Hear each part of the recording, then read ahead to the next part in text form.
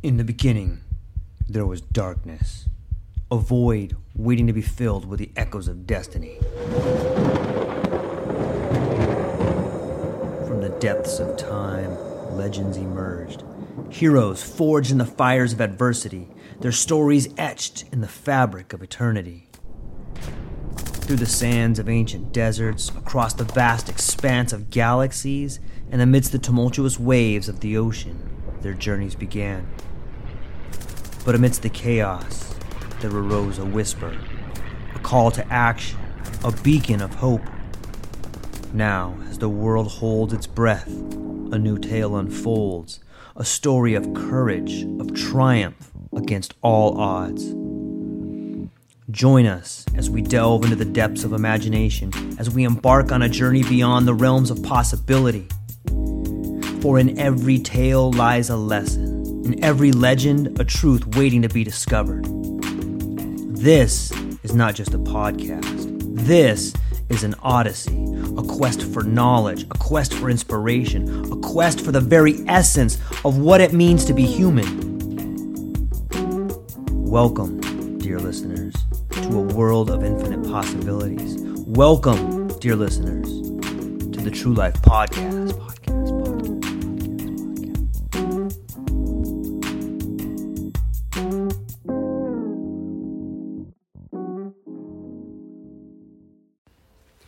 Welcome back to the podcast, my friends. Hope you're all enjoying the day, or I hope you're enjoying the evening.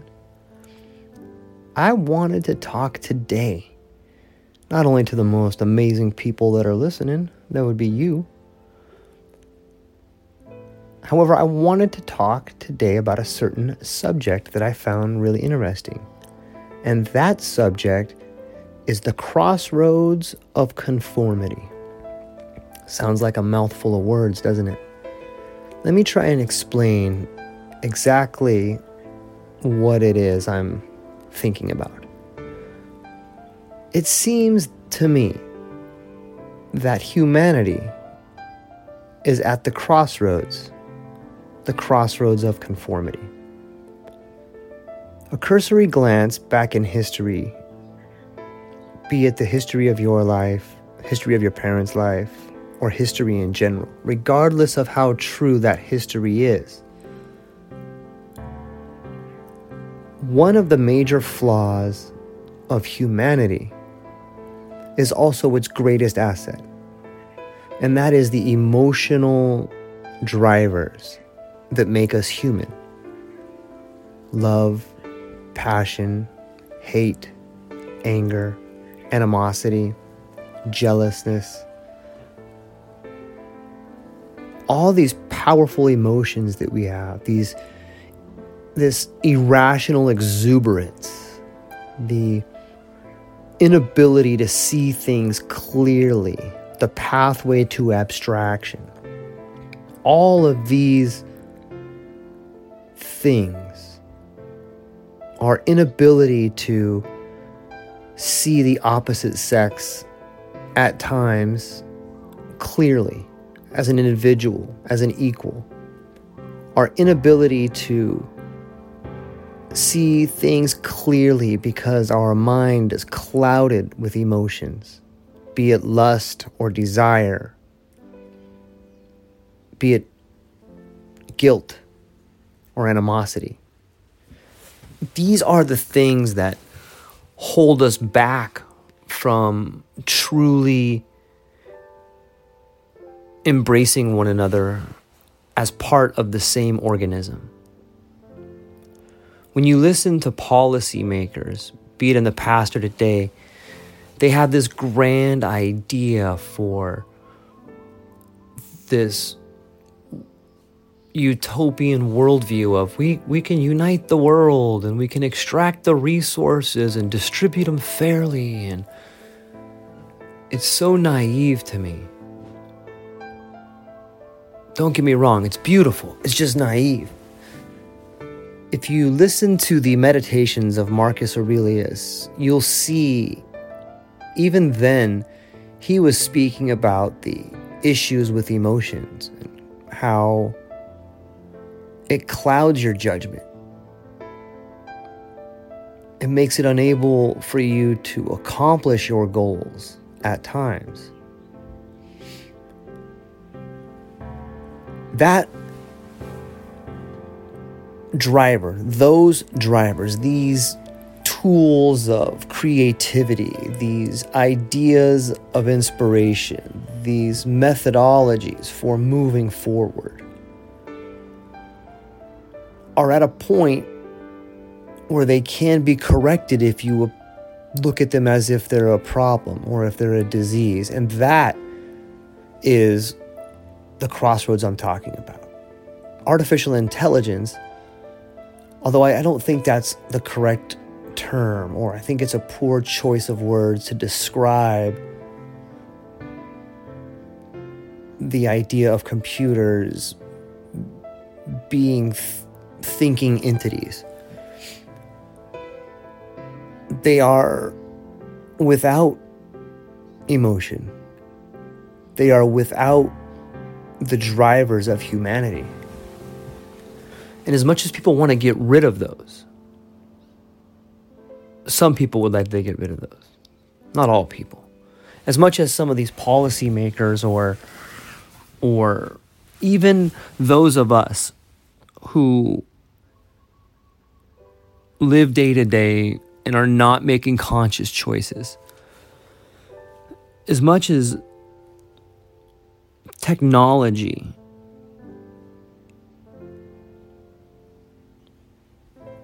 would like us to be seen that way. I'm not sure I'm saying that right. We are not robots. We are not computers. However, it is possible for us to move towards an evolutionary change without emotions. It is possible for us to evolve into a less critical thinking, less evolved set of organisms. I think that is what technology is doing to us. Or better yet, that is the fork in the road in which the economic model of technology is pushing us.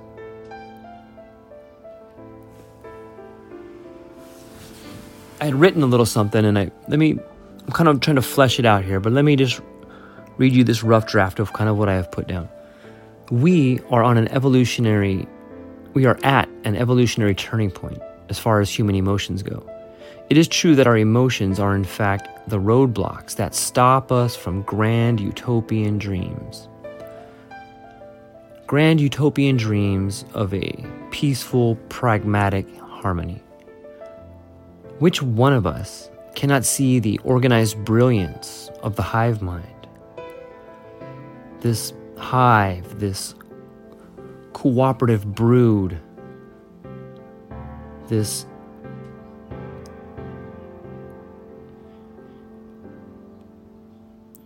highest level of organization. Do you not understand how productive we could be? How fair life could be? How equally we could divide the earth's resources? Am I the only one who sees this as a dystopian nightmare? Have we not been warned by the likes of Orwell, Huxley, and Patrick Wood? We are all far from perfect. We are all far from being the best versions of ourselves. We are all far from rational because we can never be these things. This is what it means to be human. Imperfect. Irrational. Emotional. We are all in a process of evolution. The same process of evolution. It's not a pretty picture, but it is necessary. If the path were as smooth as the rocks and the rocks as few as the handholds, and the handholds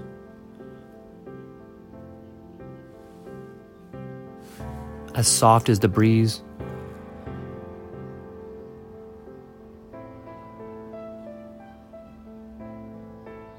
There would be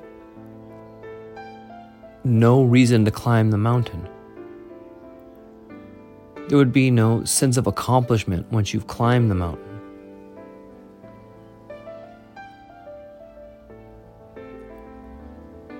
Humanity's leaders at this point in time, it seems to me,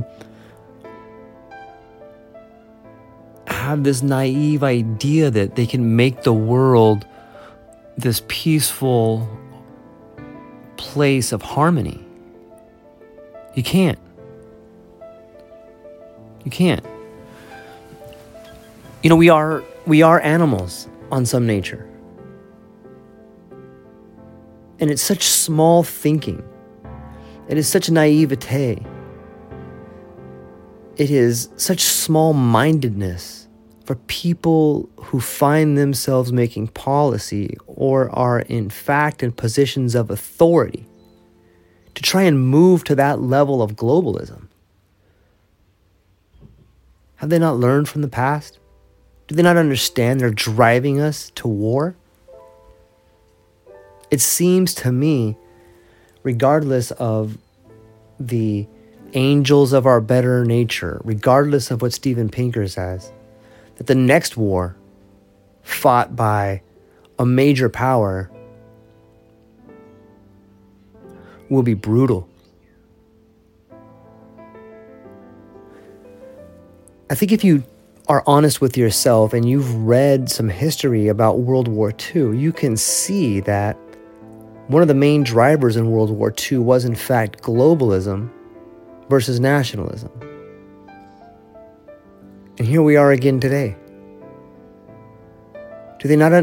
Are they purposely driving us towards this? Do they have any idea how dangerous Americans can be if provoked? Think about who lives in America. Every one of us have scratched and fought to get here. Maybe not each individual today, but each individual has a relative that did that.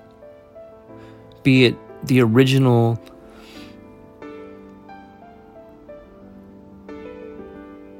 indigenous Indians. Make no mistake about it, they were fighters. They were warriors. Be it the first pilgrims that came over, or the first people that manifest destiny moved towards the West. They slaughtered and murdered and raped. Be it our friends from Mexico that struggled to get past the border. The rest of the world should be very, very careful when provoking America. Even with their ad hominem attacks and their Americans are fat and lazy, they have no idea what lies inside the minds of Americans. And they should be very careful about provoking us. I believe, even though we are in the midst of a crazy election cycle, I believe the minute a foreign troop sets foot on American soil, they will be slaughtered. Make no mistake about it. Have you ever tried to get into the middle of family business? I once knew two brothers, great friends of mine, and they would fight horribly. I mean, just punch each other and they would be horrible. However,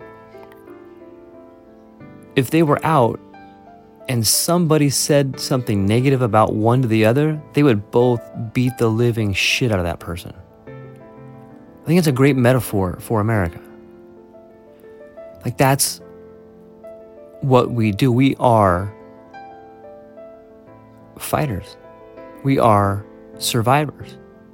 And if there's one thing our country does well, is we do go to war well. It's probably fair to say that every American knows someone in their family who has gone to war and fought. Be careful when you let slip the dogs of war.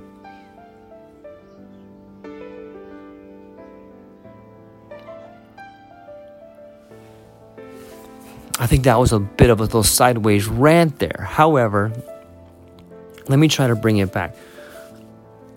I think we as a world, we as men, as women, have an opportunity right now to choose how we are going to be affected by technology. We can use technology as a tool. We can use technology as a way to build a better life for those who are interested in building a better life for themselves.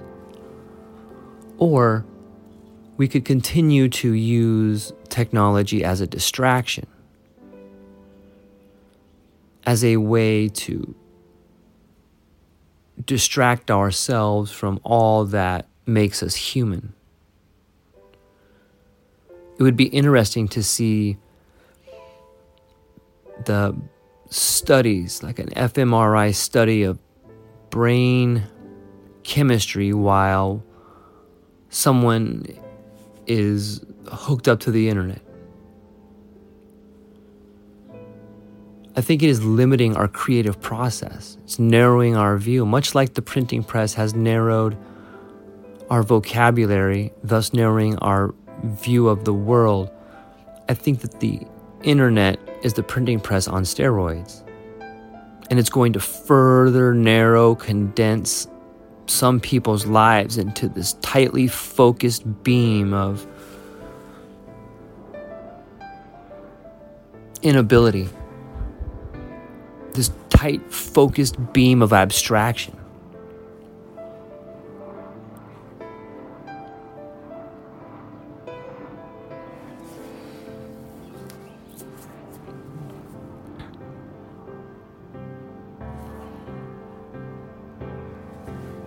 Part of me believes that the answers are so easy. When you look at government, at least in the United States, all the government officials are speaking about breaking up the big tech companies. They're talking about monopolies and the amount of power that these corporations have over the American mind, over the American economy. And when you look at businesses talk, they talk about the problem with government having so many regulations. The truth is, we can never grow again until we lift the government regulations on the corporate stranglehold of our planet. You see, corporations hate with a passion government regulations, unless those regulations make competition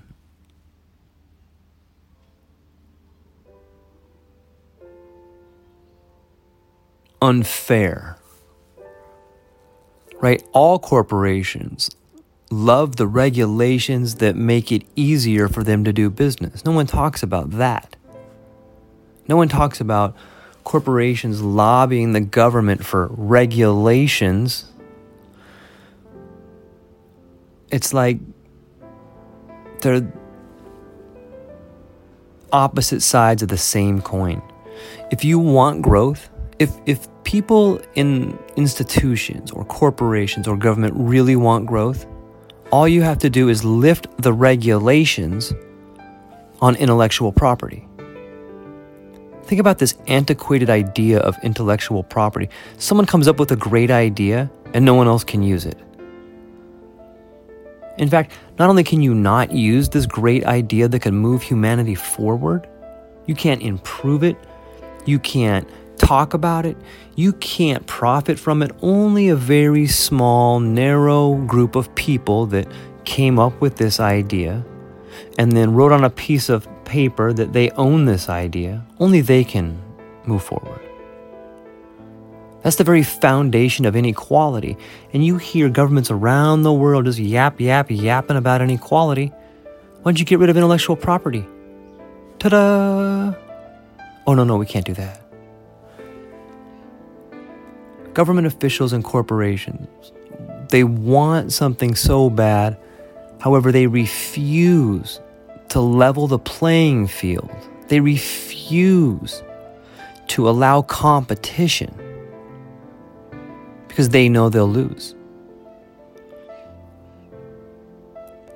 Like,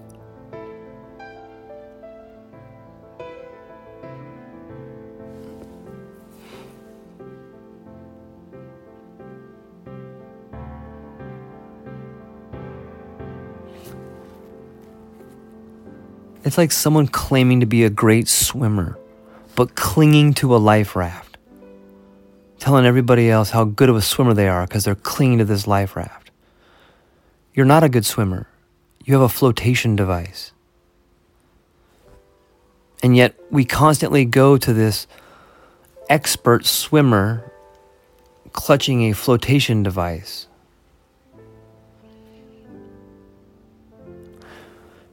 The truth is, if the handful of corporations, the monopolies, and their lobbyists, and the so-called government officials, or the House of Lords in the feudal system that's Europe, if they refuse to open up the playing field, not only to the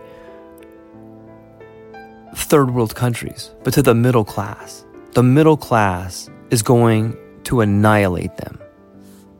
And they're going to be happy about it.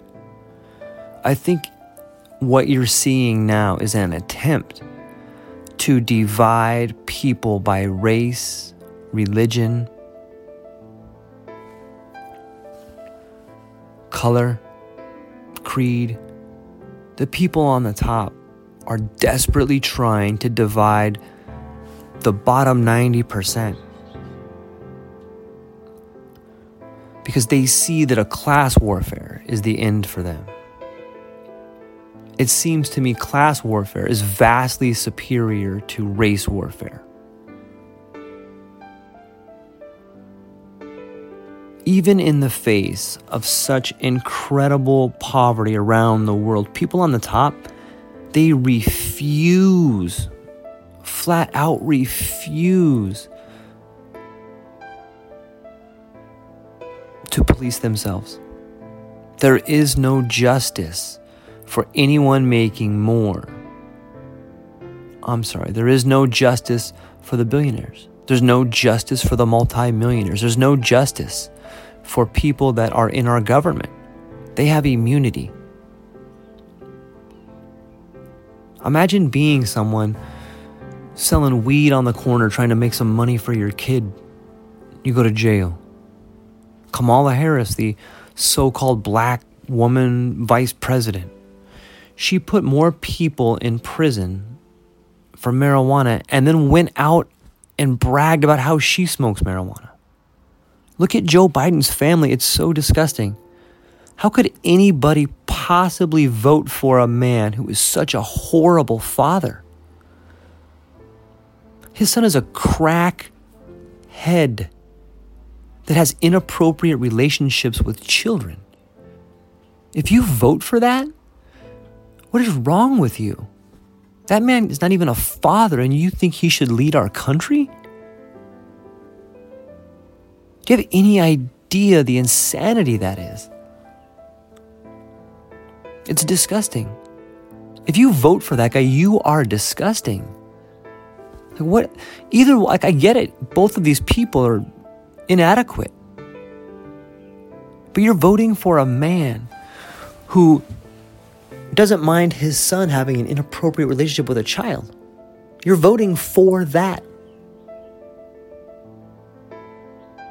I can't fathom it. I would rather have someone that's a lot of other things than the father of a child molester that doesn't care. It's so disgusting to me. And yet, it seems to me that this is... Look at the Epstein scandal. Look at the Prince Andrew scandal. Look at the Harvey Weinstein scandal. Ghislaine Maxwell. None of them go to prison. I guess you could argue that Ghislaine Maxwell is currently being questioned. You could argue that Jeffrey Epstein was killed. Is that justice? What about all the people that they were blackmailing? Where are those people at? Why is it that all these people have immunity? And if you get up and go to work every day, you're subjected to a set of laws that those people, and by those people, I mean people in positions of authority, will never, ever be subjected to. That's the problem. That's the problem. There's no justice. There's only just us. I think we're headed for dark times. I think we're headed for violent times. And I think we have a choice, an individual choice of how you want to move forward in your life, with your family. I think that choice is understanding what technology is, understanding that the easy path is never the right path. The road less traveled usually has the best scenery. While it may be treacherous, it's well worthwhile.